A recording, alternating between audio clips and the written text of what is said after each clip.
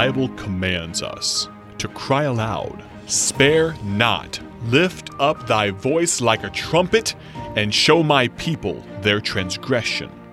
This is the Cry Aloud broadcast with evangelist Ted Houston. Welcome to the broadcast today, dear friend. We're continuing our thought on three profound questions we need to ask ourselves.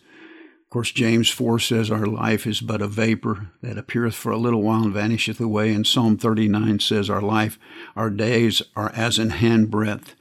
And the most important thing in all the world is what's going to happen to us in the future.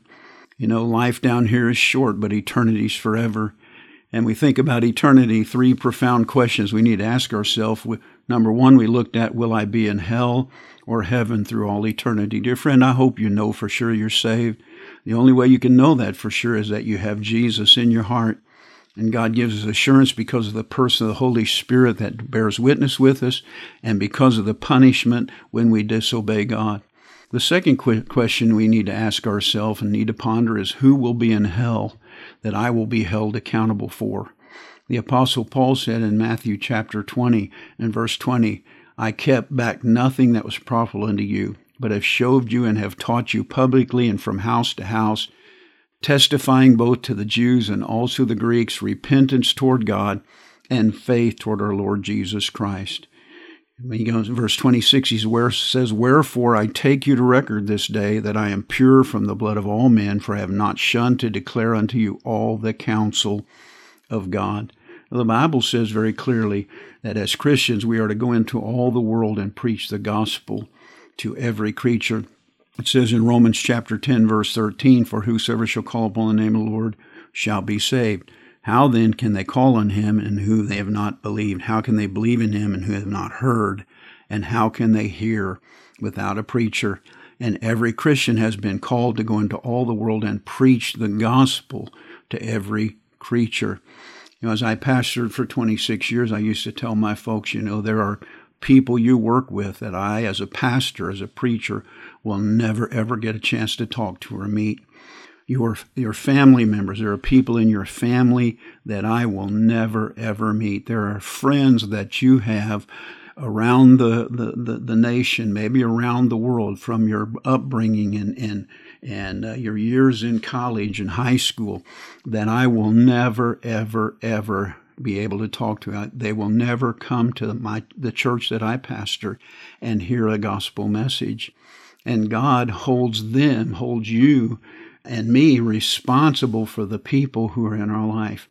I went to a public high school. I had a group of friends that I ran with, and I'm ashamed to say, as a Christian, as a young teenager, I wasn't the witness I should have been for the Lord.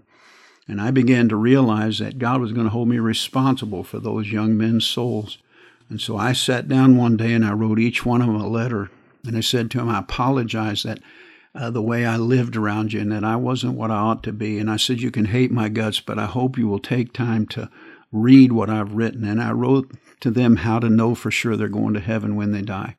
And one of my friends, when I visited him, we were married at the time, said to me, Ted, you wrote me a letter a while back, and I've been watching Jerry Falwell on Sunday morning, and I realized that I needed to accept Christ as Savior. You see, dear friend, the Bible says that God in Ezekiel said to Ezekiel, I've set you as a watchman, and that you're to warn them to flee. And if you don't warn them to flee, if you don't warn them from destruction, their blood will I require at your hand. I absolutely believe that. Paul was inspired in the Holy Spirit, and we are enlightened, instructed to know better than to think that we can be saved and not share the gospel with other people. Go ye into all the world, preach the gospel to every creature. Who has God placed in your life that nobody else that you know of will ever have the opportunity to witness to them?